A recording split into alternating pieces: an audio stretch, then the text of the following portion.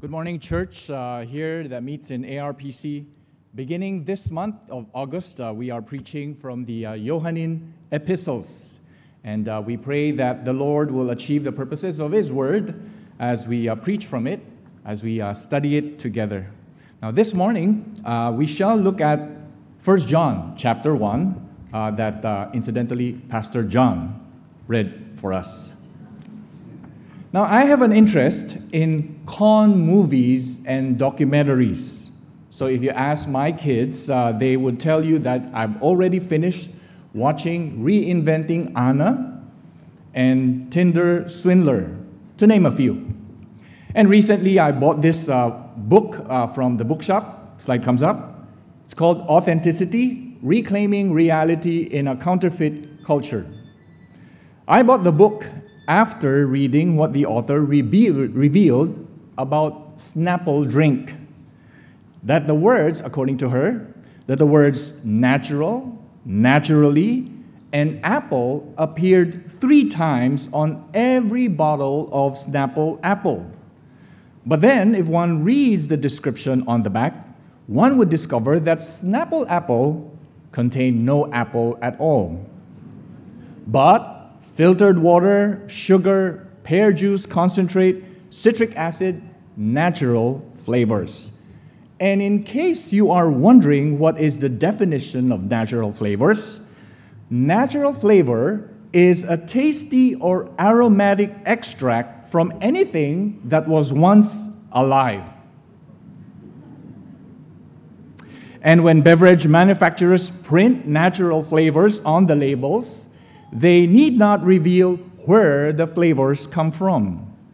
And according to Jamie Oliver, extract from anal glands of beavers is used to flavor vanilla, strawberry, and raspberry products.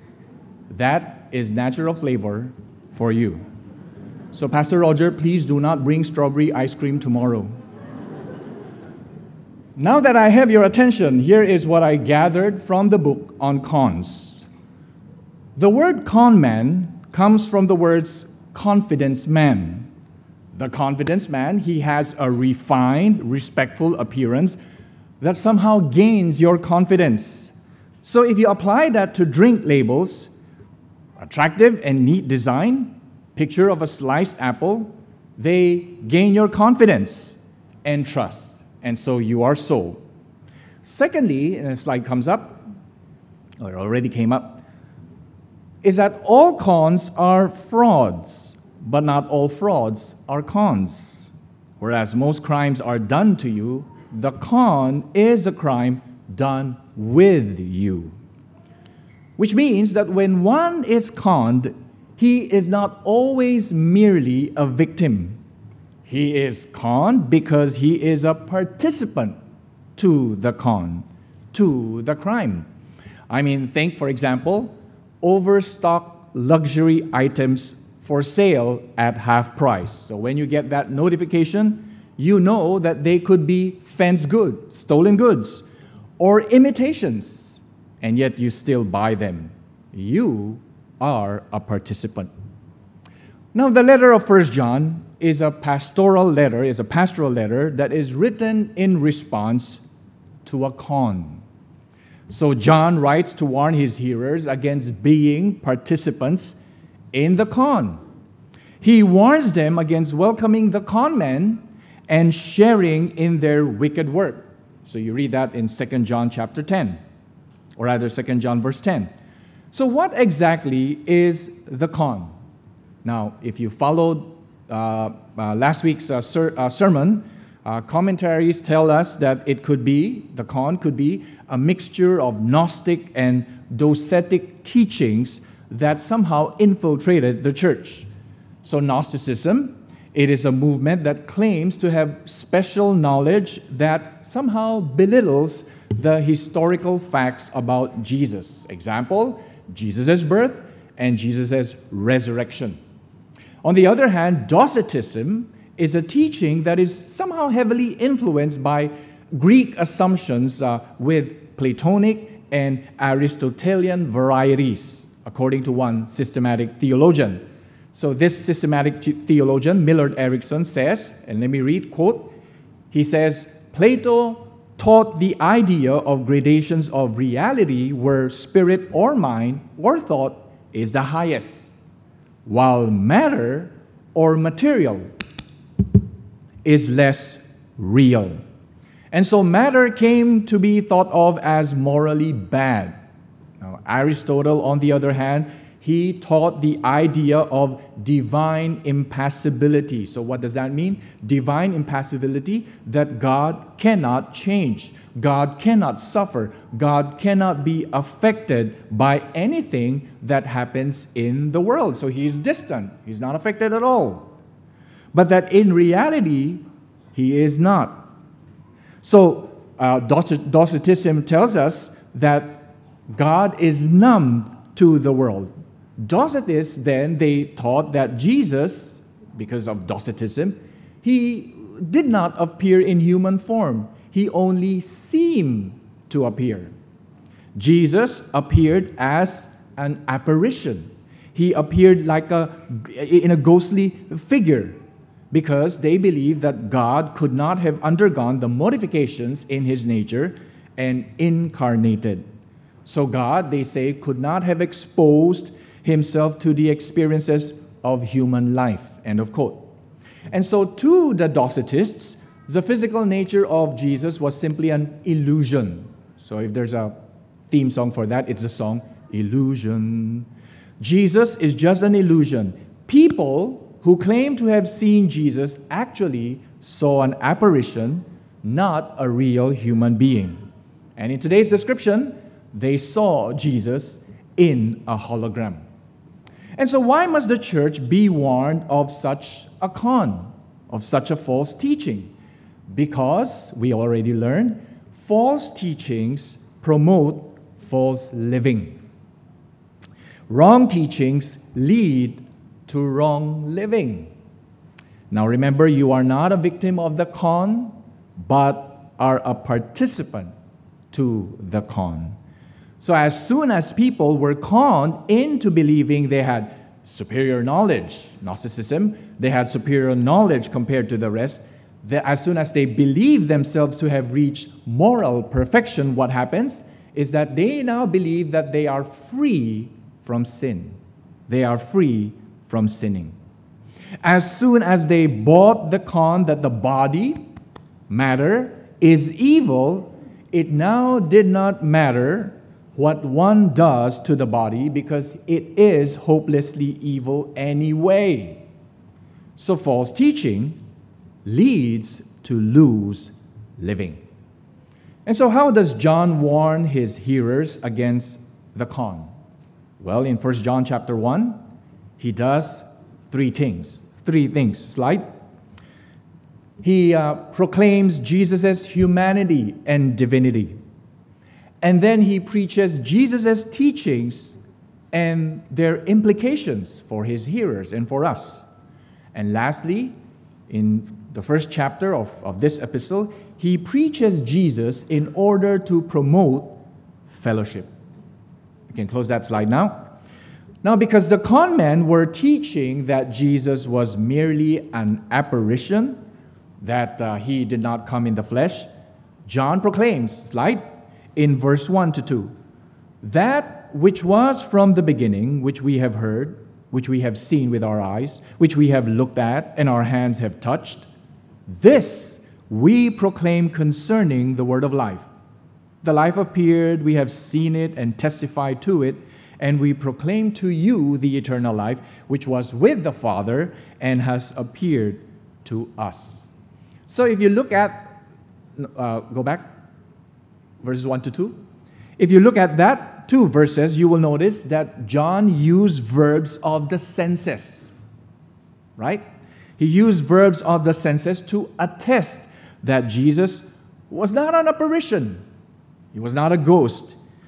John says he has personally seen Jesus. And not only him, but the apostles too and others. And so John testifies that Jesus did come in the flesh. And if the false teachers had claimed some superior knowledge, Notice that John hinted that his knowledge was far superior. He says, that which was from the beginning. And so he alludes to a pre-creation, pointing to God, the Creator. He was the Word of life, and this giver of that life, eternal life, has appeared to John, to them, and they testify so. So John proclaims the humanity and divinity of Jesus. He said so too in his gospel. Next slide. So in the Gospel of John, chapter 1, verses 1 to 3, he says, "In the beginning was the Word, and the Word was with God, and the Word was God. He was with God in the beginning. Through him all things were made. Without him nothing was made that has been made." And then verse 3, or rather verse 14, next slide. "The Word became flesh and made his dwelling among us. We have seen his glory, the glory of the one and only who came from the Father, full of grace and truth." So John confirmed that Jesus, through whom God made everything, came to this world. He took on the flesh of man. He had a physical nature.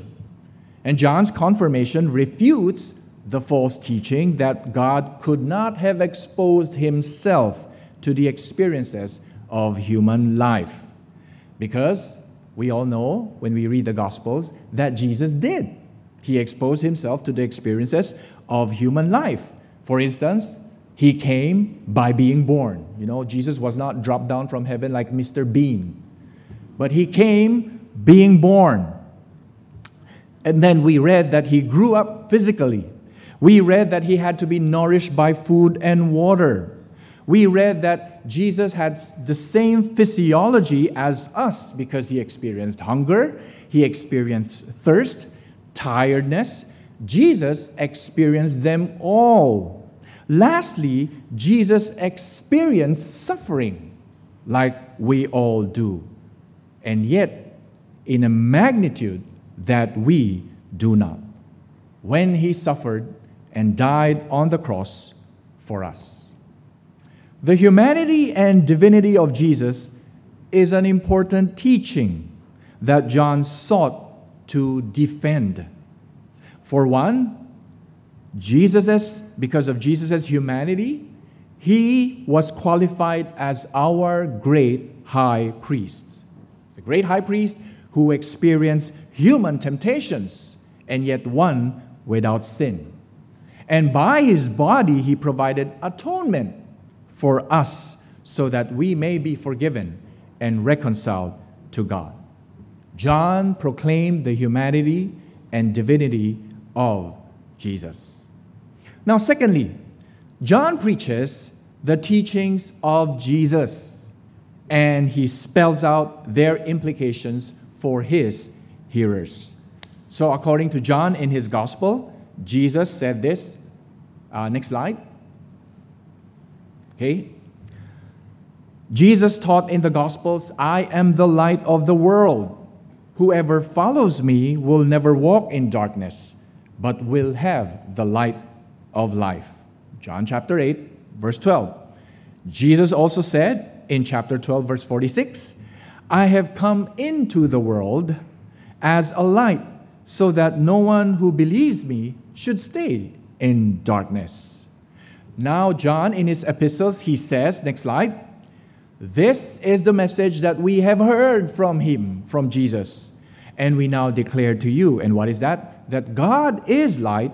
In him there is no darkness at all.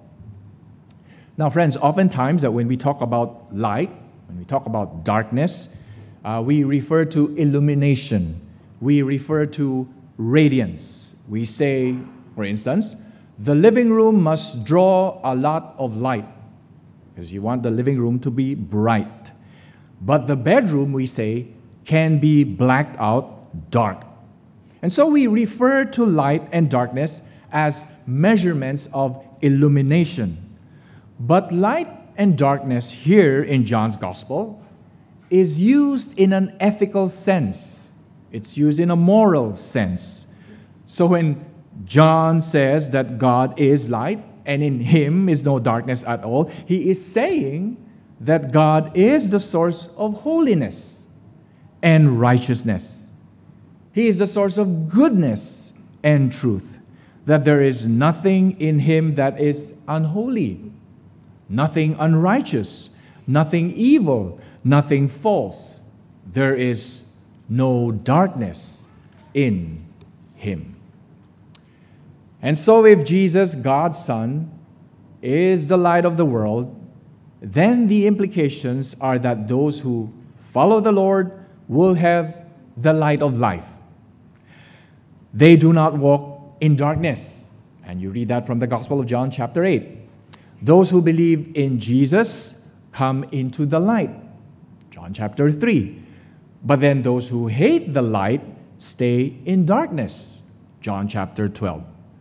The implications of Jesus' teachings that John points to us include this. Next slide. Anyone, he says, who claims to be in the light but hates his brother is still in darkness. And he continues and he says, whoever loves his brother lives in the light. Now, this is found in chapter 2. John would later preach on the indispensability of love as a product of following Jesus, as a product of following Jesus, the light of the world. The reverse is also true, that one who hates his brother cannot be living in the light. He is still in darkness, and he needs rescuing. Now, but before we talk about the indispensability of loving one another, a primary step is needed. That is, now that the word of light, that the light of the world has been proclaimed, the important step is having fellowship with the Father and the Son, Jesus. Next slide. John says, we proclaim to you what we have seen and heard, so that you also may have fellowship with us. And our fellowship is with the Father and with His Son, Jesus Christ. We write this to make our joy complete. John preaches Jesus, my last point, it's going to be a short sermon. John preaches Jesus to promote fellowship. Why? Because it is his objective in proclaiming Jesus. He wants us to have fellowship with Him and with the Father.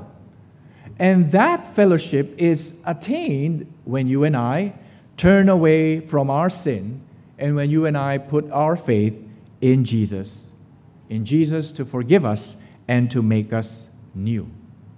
So once we were enemies of God, but Jesus makes us friends with Him. That is fellowship. Now, though the word fellowship is not found in John's Gospel, the idea of fellowship is present. So let me give you a few examples. When Jesus prays to the Father that the disciples may be one, just as the Father is in Jesus and Jesus is in Him, that oneness is fellowship.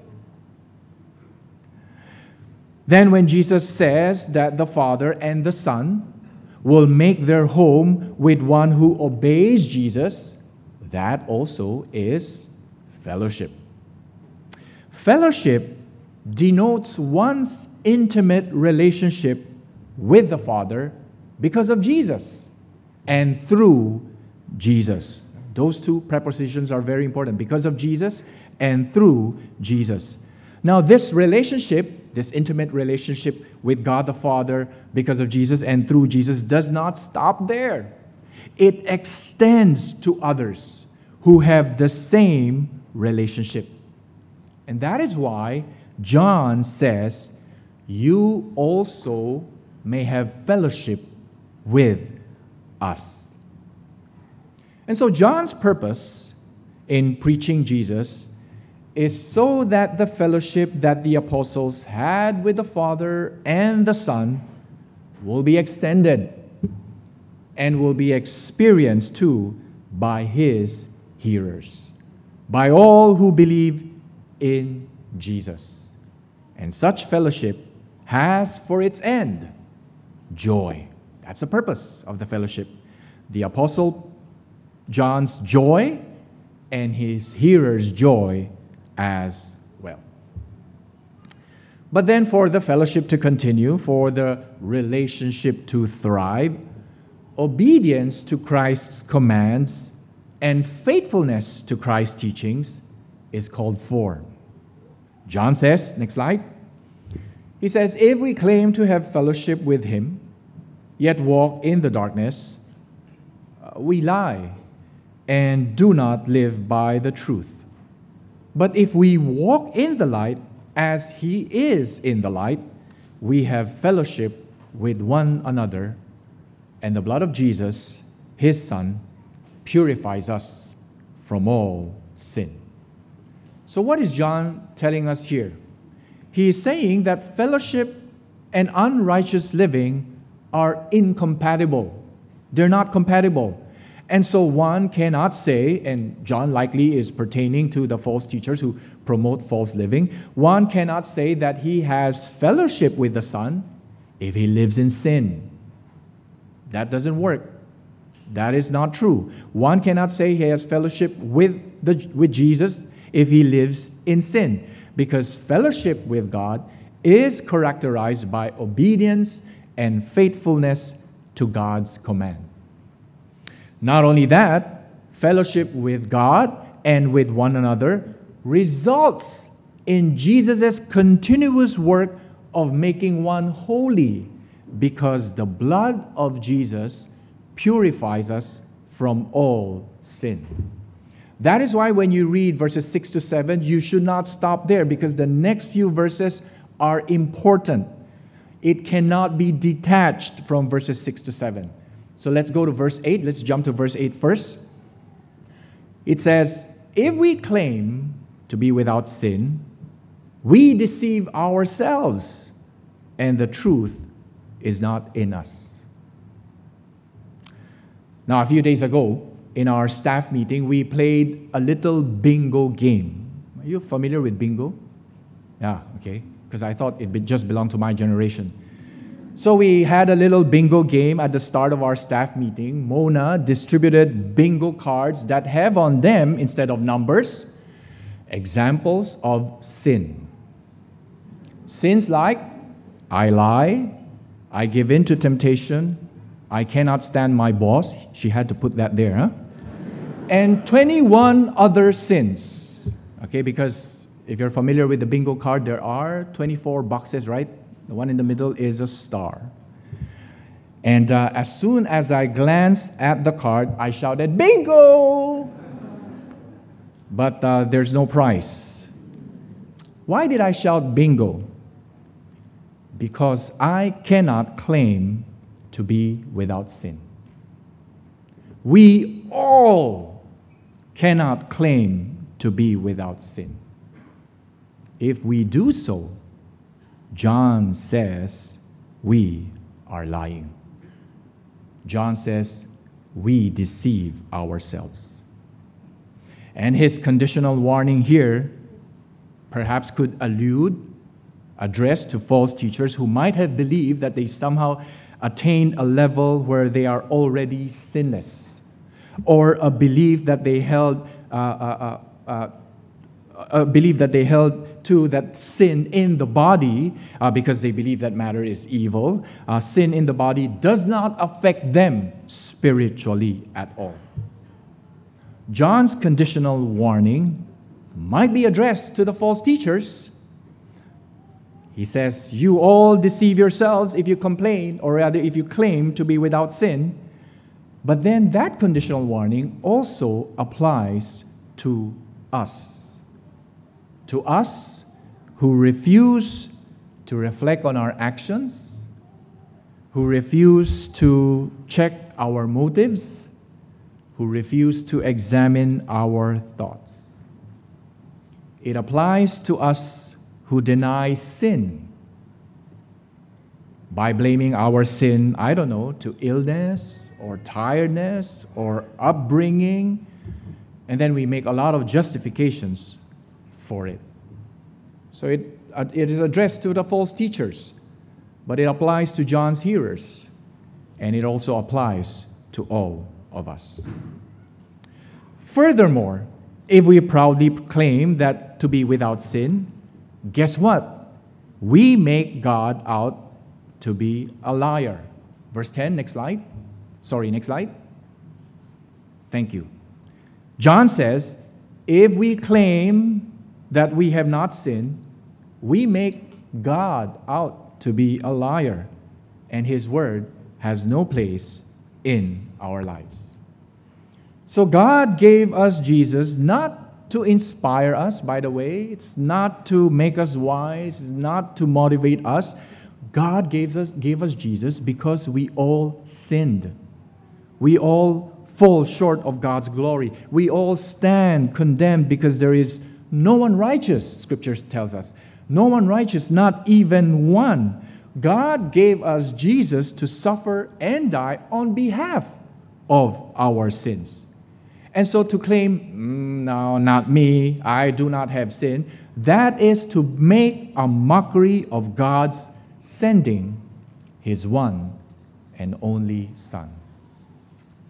And so take heed of that conditional warning. If we claim we have not sinned, we make Him out to be a liar, and His word has no place in our lives.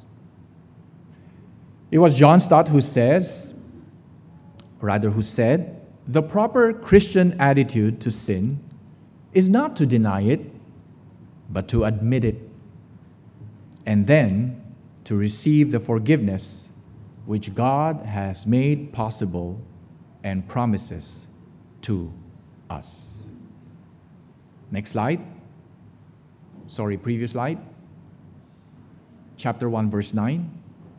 John now says, if we confess our sins, He is faithful and just and will forgive us our sins and purify us from all unrighteousness. So John points out sin in us. But he does not do that to make us wallow in guilt and shame. Rather, it is in order for us to experience joy that when we confess our sins, our faithful and just God will forgive us and cleanse us to make us holy. So John proclaims this beautiful message. He preaches Jesus so as to promote fellowship that is full of joy. Perhaps, my friends, our definition of fellowship is a bit shallow. What do I mean by that? Yes, we may take fellowship to mean that we study God's Word together. We take fellowship to mean that we pray together. We agree to the doctrines that we are taught. We take fellowship to mean that we share food, and sometimes a little too much. What's missing? What's missing? What's missing is the bingo card. What's missing is the confession of sin. Now, why is it missing? Could it be that our increasing knowledge of Scriptures somehow deceive us into thinking that it lessens our sins? That we somehow think our knowledge of Scriptures is inversely proportional to our sins? The more we know about the Bible, the less our sins become. Be warned how the Gnostic teachers have fallen. It was knowledge. It was knowledge that led them to cancel awareness of sin. Beware. Because the truth is, the more we study God's Word, the more we teach it, the more we should see our sins exposed by the Spirit to us. And so the more we run to Jesus to confess our sins and find forgiveness. Now, if you read about the different scandals that hit celebrity preachers and teachers, read about it, you will have observed that one common trait among these celebrities is the absence of the confession of sin. Did you notice that? The celebrity preacher is never wrong. He is not accountable to anybody. And he says, when you point out to him, he says, "Oh, I'm accountable to God." When the celebrity speaks of his sins, he refers only to his sins of yesteryears, but never his present sin. And because of his current celebrity standing, he does not have sin. He better not. And so he does not ask for forgiveness. He does not even say sorry. On the contrary, one preacher on the contrary claims that it was God who told him sorry. And so I caution my fellow pastors, do not be that celebrity preacher. I caution DG leaders, do not be that celebrity teacher. If we walk in the light, if we have fellowship with one another, we do not claim to be without sin, but we confess. And the blood of Jesus, that's a good news, purifies us from all sin. Perhaps for our fellowship to deepen, why not promote confession of sins to God, so that we all will be humbled and we all experience the joy of being in a fellowship of forgiven sinners. John proclaims Jesus as humanity and divinity. He's seen Jesus in the flesh. He's seen the glory of the Father. He proclaims Jesus as teachings that we become children of light. He preaches Jesus so that you and I, so that we may have fellowship with the Father and Son and with one another. Let us pray. We give thanks, Father, that you have spoken the truth through your word, reminding us that we are all sinners who need your Son, the Lord Jesus. Far it be from us that we claim to not need Jesus because we do not have sin. But may the Spirit always point to us our sins so that we may confess to you, run to you in forgiveness, and find salvation. We give thanks for this epistle where your servant, the Apostle John, proclaims having seen your Son, the Lord Jesus, in the flesh, the glory of the one and only. And we pray, O Lord, that we who have fellowship with you and fellowship with one another will likewise proclaim Jesus to others, that they also may find forgiveness and new life in him. This is our prayer in Jesus' name. Amen.